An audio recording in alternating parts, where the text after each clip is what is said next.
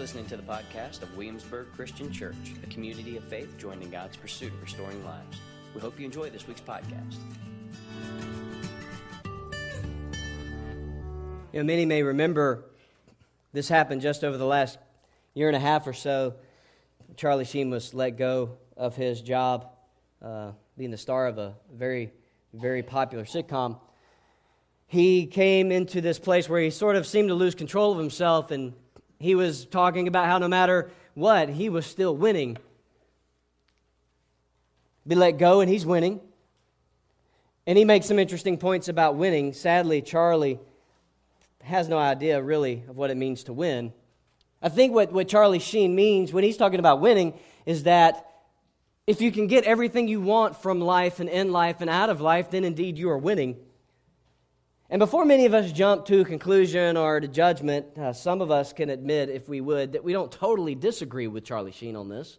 I mean, getting what you want in life can be a great thing. It's not a bad thing. I wanted a godly wife, I got one. I wanted a new shirt, I bought one. Many of you wanted a house, you purchased one. Getting what you want out of life isn't necessarily a bad thing. I don't see where the problem is with that. But does having these things mean really, though, that we're winning? Charlie Sheen certainly seems to think that they do. And sadly, many people feel as though winning in life amounts to money or success or a healthy relationship or marriage or some sort of self-satisfaction. And though none of these things, again, are a bad thing, possessing them doesn't mean that you are really winning in life. Taking this approach to life and defining winning as this really can just lead you to what the Bible would call idolatry. Listen to what Tim Keller says about this. We think that idols are bad things, but that is almost never the case. The greater the good, the more likely we are to expect that it can satisfy our deepest needs and hopes. Anything that can serve as a counterfeit God, especially the very best things in life. What is an idol? It is anything more important to you than God, anything that absorbs your heart and imagination more than God, anything you seek to give you what only God can give. And of course, if you do not believe in Jesus, then possessing these things, having the wife or the spouse you want, or the kids you want, or the house you want, or the job you want, or the amount of money in your bank account you want, if you do not have Jesus, possessing those things become really, in a sense, your only hope. That becomes your definition of winning, and maybe by cultural standards, you are winning. And without Christ, possessing these things is really the only hope I have of a meaningful life.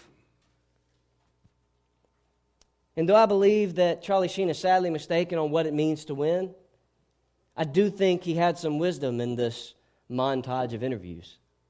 Because he did make a statement that I do agree with. In life, there is winning and there is losing. And I do believe that. I believe in life there is winning and losing. When I grew up and I played sports or I was, competing in the various competitions, I didn't get a ribbon for participation. If I lost, I lost. If I won, I got a trophy. If I lost, I watched the kids who won get a trophy. If you're trying to get that promotion, only one person wins the job. Not everybody gets the job, and you don't get a conciliatory participant's ribbon for, doing real well in the interview. In life, there really is winning and losing, but if I look at the world through the lens of a cross, then I see that in life, there really is winning and losing. With Christ, I can win. Without Christ, I lose everything. There is winners and there are losers in that respect.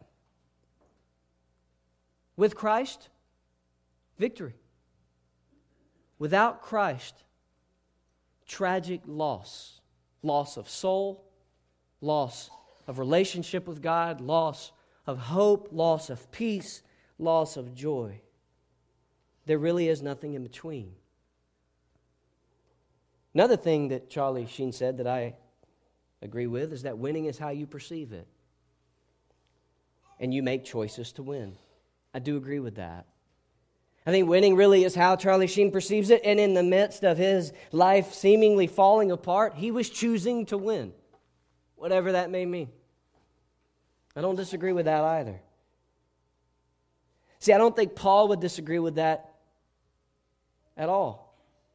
And when we look through Colossians and we read the first 2 chapters of Colossians, all the things that Paul is simply trying to communicate is really simple and very plain. You can win in life, or you really can lose in life. And his thesis is that with Christ as your everything, you can win in life. But without Christ, even if you had everything else, without Christ, even though you have it all, you will still lose everything. And so Paul, when he gets to chapter 2, and we looked at this text last week, but we'll just repeat it one more time in verse 14. He says that Christ on the cross erased the certificate of debt with its obligations that was against us and opposed to us, and has taken it out of the way by nailing it to the cross. Colossians 2, verse 14. If you have your Bibles, you can turn there, because that's where we're going to be. And he's saying that all of these things that stood against us, that opposed us, that was opposed to God and opposed to gospel and opposed to us, all of the things that whisper true defeat in our lives, Christ nailed it to the cross. He took it on himself when he was nailed to the cross. And so then Paul doesn't stop there, because he says, verse 15, he, talking about Christ, listen to the language, disarmed the rulers and authorities and disgraced them publicly. He triumphed over them by him. Now, we talked about how every word that Paul uses is a word of intention. And so when Paul uses the word triumph here, he chooses an image to portray. And I need you to stay with me on this. This is very important. Paul could have chosen any other word for victory, but he chose the word triumph. Because in the Greek culture, when you're reading this with Greek ears, when you hear the word triumph, that is a very political and military term. And so when Paul says that God in Christ triumphed over the enemies, what he is stirring in people's mind is the Roman triumph, the Roman victory parade. See, when Rome would defeat an enemy, they would grab the enemy and they would throw a victory parade, a triumphant parade through the cities of Rome. And all of the citizens would gather around and wait on this parade, and they would yell and they would scream and they would celebrate. All the while, Rome would publicly have their enemy on this chariot and disgrace him publicly, or disgrace them publicly before all people. And this parade would almost always end with the execution of the enemy. It was Roman's victory parade. Paul, when he uses the word triumph, and then he says in the very same text that God in Christ on the cross disgraced the enemy publicly, disarmed them publicly, humiliated them publicly. Paul is choosing a very violent image to communicate the truth of the cross. Paul is, in a very real way, envisioning this demonstration of God's victory over the devil and sin and death and all powers on earth, and helping us understand that in Christ he shamed them all publicly. God is using this violent imagery to show us that in Christ we have no fear of judgment, because the enemy has been disgraced. The enemy has been defeated. The cross issues powerlessness to all things that come against the gospel. And the resurrection proves this to be true. God, in a very real way, in this text, is inviting us into a victory parade. The unchangeable truth is that in Christ, God has defeated sin and death. And the practical truth is that he invites us to live in this victory parade, because in Christ, we too are winning. Victory is ours. In Christ, the point of this text is that in Christ, we are winning. We can make our own YouTube video and say, duh, winning, because of the cross. But yet the sad tragedy of this text, the sad tragedy of our lives, is that many of us are standing by watching the victory parade pass on by because we aren't winning. Even though Paul is taking great pains to say that in Christ you are winning because God won, we don't live as though we are winning.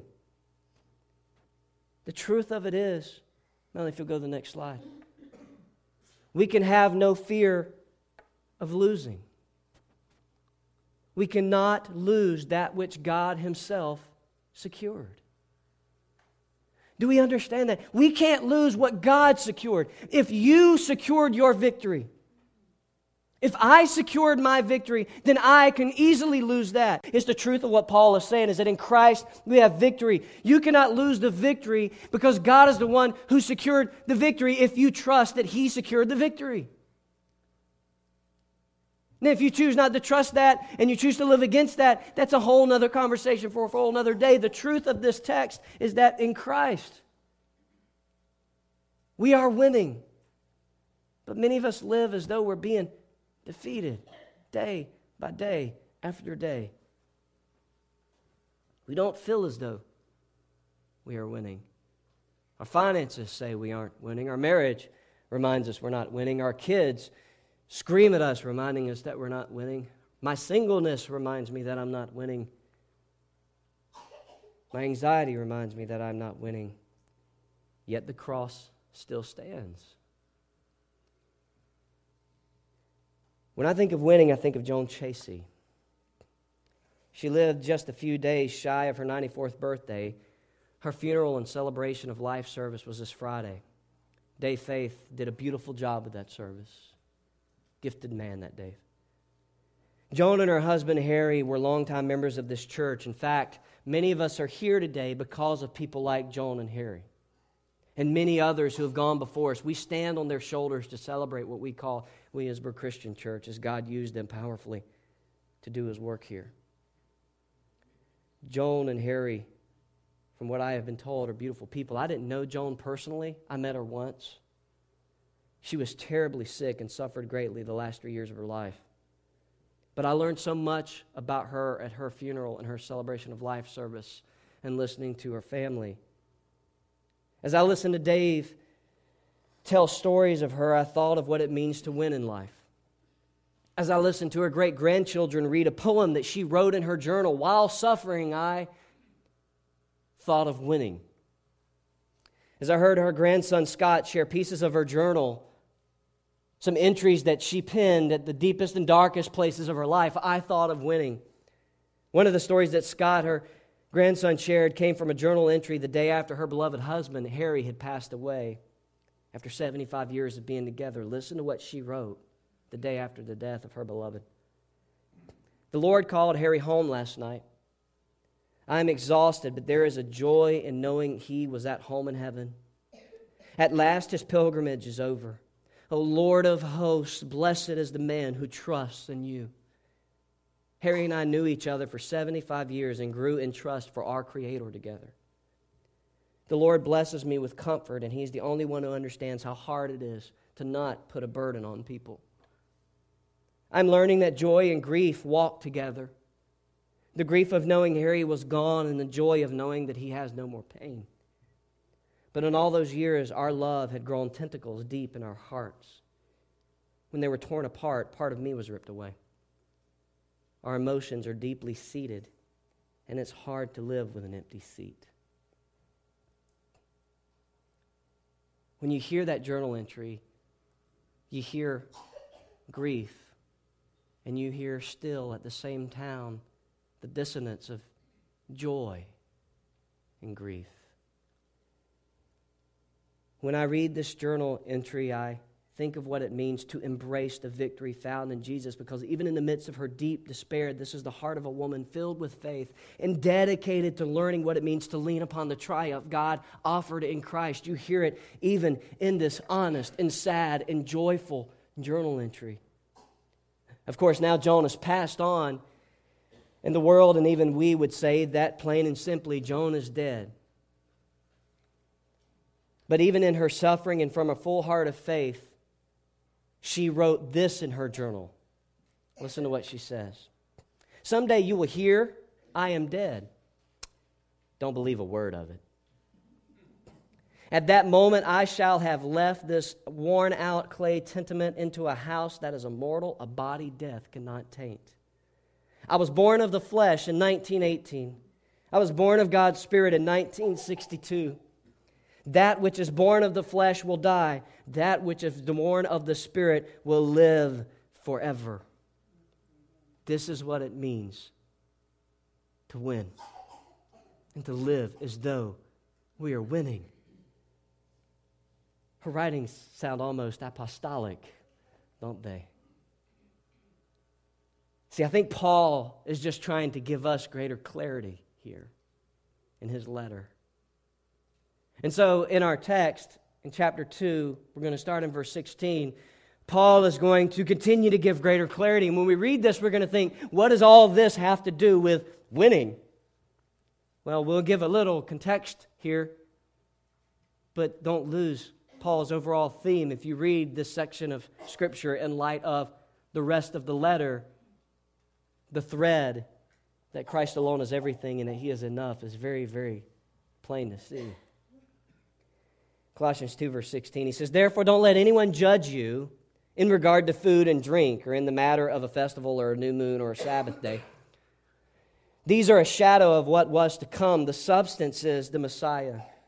Let no one disqualify you, insisting on ascetic practices and the worship of angels, claiming access to a visionary realm and inflated without cause by his unspiritual mind.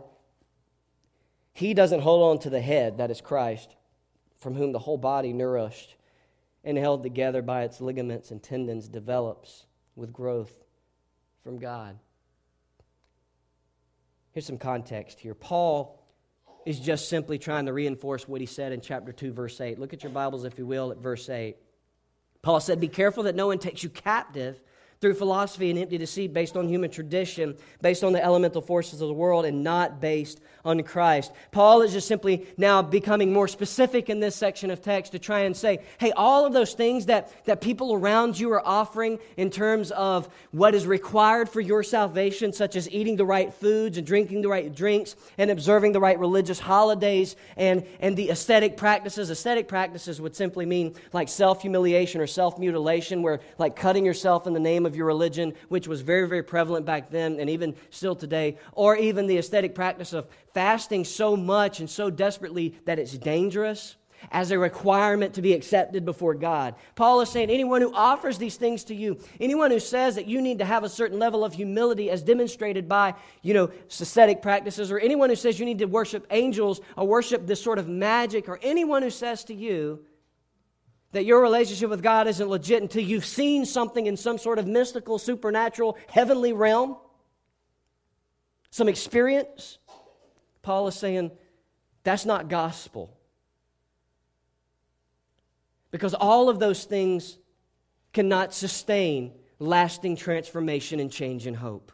All of those things Paul said in verse 8 that he recaptures in 16 through 23 are just simply empty.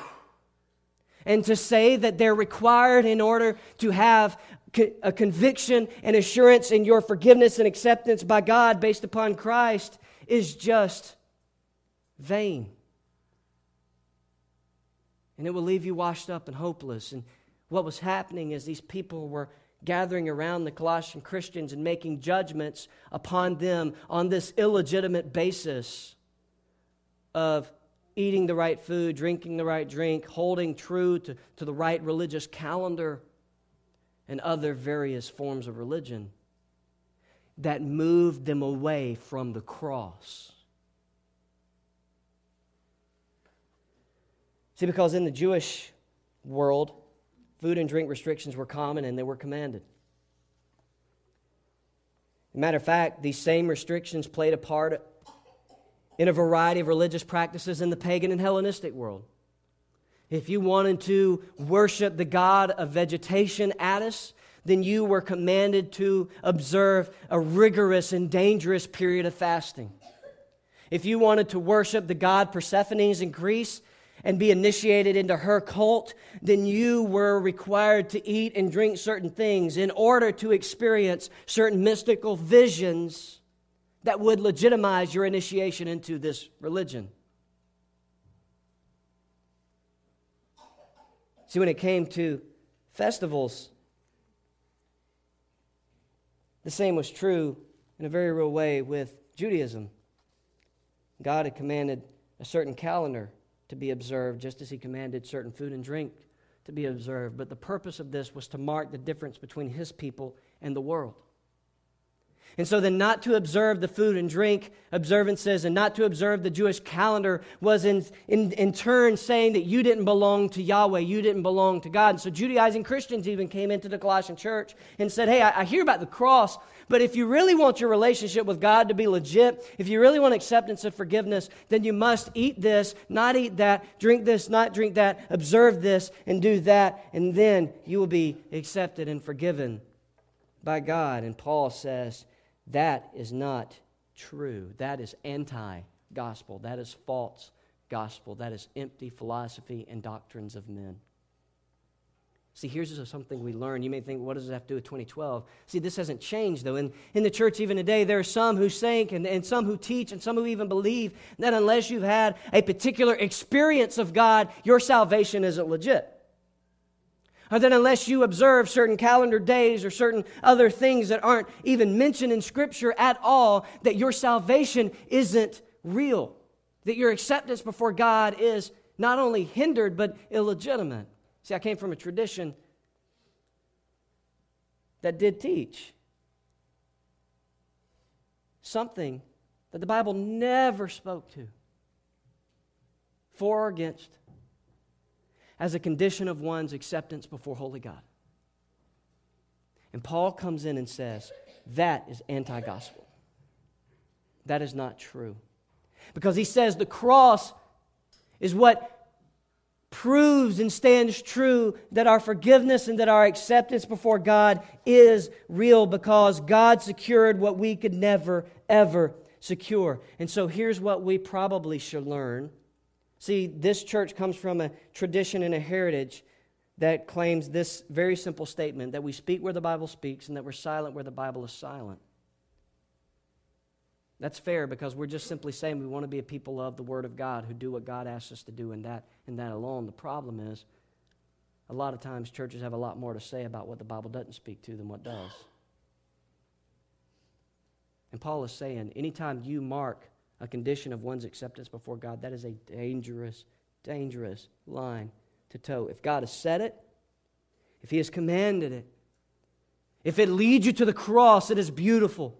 But if it leads you away from the cross, it is empty. So what does this mean for us? It's just an issue of attachment.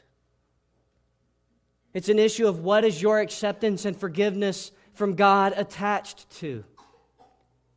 See, forgiveness and acceptance in Christ is not attached to a religious experience or a personal experience or some manufactured experience. Your forgiveness and my forgiveness, your acceptance and my acceptance in Christ is attached to the cross, because in the cross and resurrection is where victory and triumph is found. It isn't found anywhere else. It is not attached to mission trips. It is not attached to religious activities or spiritual experiences and the warm and fuzzies that you get during that old hymn that you used to sing or that new hymn that you sing. Your forgiveness and acceptance and relationship with God is not attached to those things. It is attached to the cross. I thank God that my forgiveness and acceptance and relationship with God isn't attached to my emotions and my feelings. That it is attached to something beyond my emotions, beyond my feelings, that it is attached to the cross. Because I sit across the table from many people who say, I just don't feel God anymore. The psalmist wrestled with that. Maybe God is trying to get your attention. Maybe there's unconfessed sin in your life. Maybe there's anxiety and other things in your life that's moving that victorious voice of God out of your life. But God not being felt by you doesn't change the fact that God still loves you, died for you, lives for you, and wants you to experience the victory that He has for you.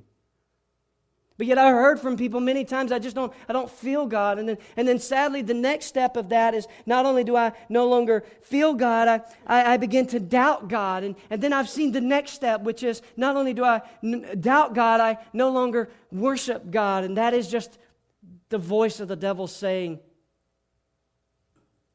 that your relationship with God is attached to something more than the cross. See, that's what Paul means.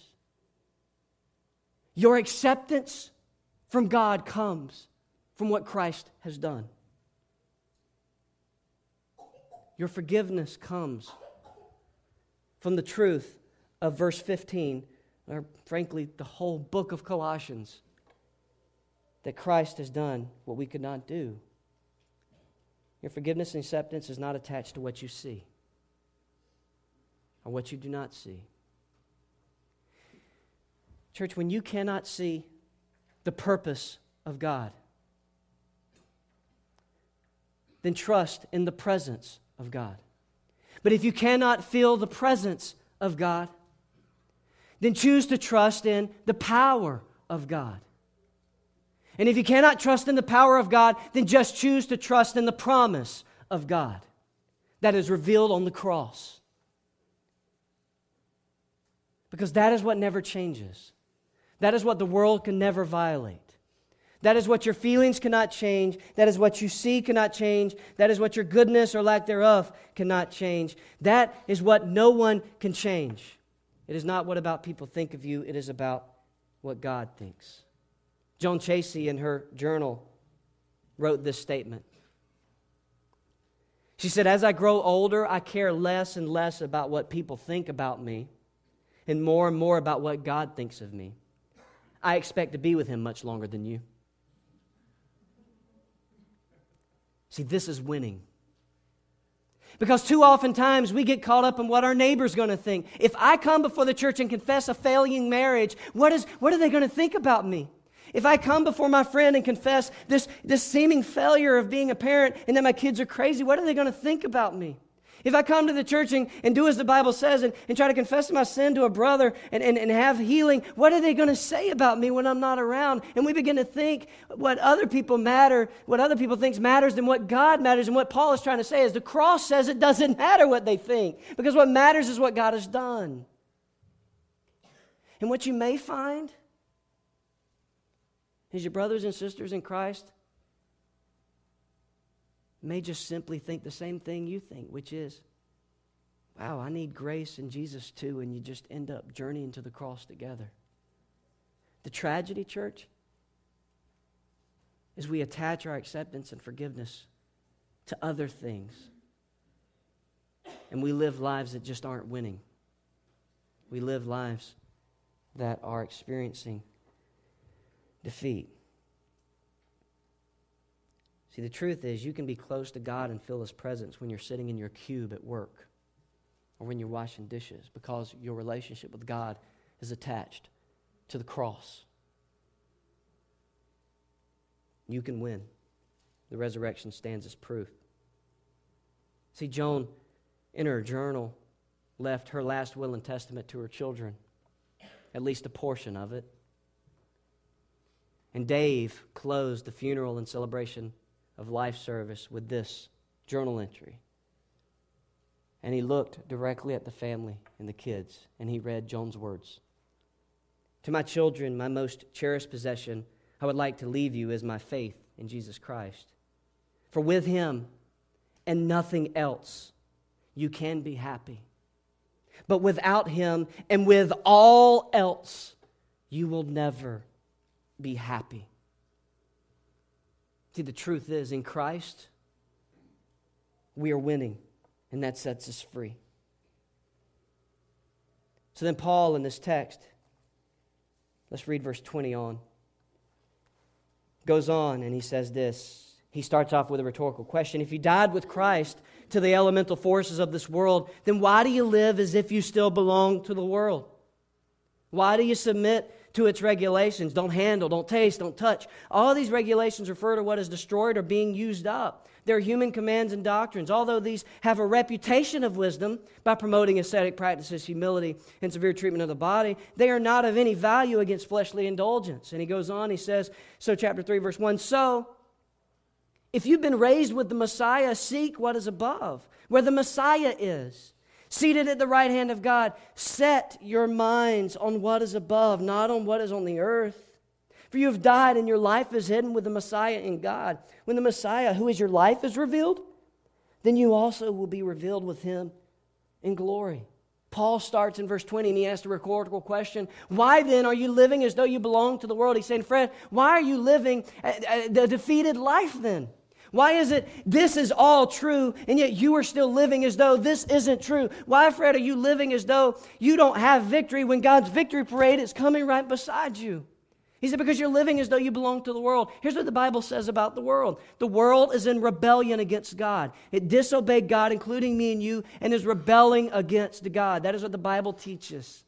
And so then anytime I listen to the world and buy the philosophies and ethics of the world and think that winning, the way the world defines it, is truly winning, I'm listening to the teaching of the rebellion. And in listening to the teaching of the rebellion, I'm embracing defeat. And I'm letting go of the teaching of Christ, which offers victory, which offers a life that really does win. See, because life in Christ does indeed win. And as we're learning from our sister Joan, winning can begin and be experienced even now. The truth of this is rooted in where we're setting our minds. When you look at chapter 3, verse 2, and Paul says, set your minds on what is above. We're going to unpack this over the next few weeks. Here's what he's simply saying, I think. In Christ, you are winning because your victory and your triumph has been secured by Christ on the cross. Embrace it. Set your mind to that truth. Even if your emotions say you're losing, you are winning. Set your mind to the cross. Even if your failure says you're losing, Christ says you're winning. Set your mind to the cross, not to your failure. Even if your finances or your career says that you're losing, Christ says you're winning. Set your mind to the cross, not your lack. Even if your spouse or your children or your singleness says that you are losing, Christ says in Him you are winning. Set your mind to the cross. If you cannot see God's purpose, focus on His presence. If you cannot feel His presence, trust in His perfection and rest in His promise. His promise that extends from the cross. Because that is where victory was found. And it's where it will always be found. It is what gave Joan the strength to suffer with a sense of hope. See, you can be 94 years old and have lived all of your life in Christ and still live defeated. Your age does not merit your victory. Because Christ merits your victory. Set your mind to the cross. Because in Christ you're being invited into the victory parade. See, we should all leave here today and make our YouTube videos. Because in Christ, we really are winning. Even if you don't feel as though you're winning because of what Christ has done. And so here's what I invite you to do. We have this cross. And on this cross, you're going to notice all these Post-it notes. This is from first service. I invited us to think and consider about the things in our lives that whisper defeat into our lives. What are the things in your life that keep you from drawing closer to God? What are the things in your life that try to persuade you and convince you that you are defeated and that despite what God has done in Christ, you're not winning? What are those things? I ask you, I invite you to do, as I don't know how many people did in first service, write them on the Post-it note. And then come during the song and nail them to the cross. Because that's exactly what Christ did. He nailed them to the cross. You in your heart lay them down at the cross. And if you feel convicted, bring that Post-it note and you attach it to the cross. And you leave it on the cross. And you leave here trusting in the cross. That in Christ you're winning. And what was defeating you? What was keeping you from living as though you were winning? Was left on the cross this day. I wish you could have seen first service. I think God did something there.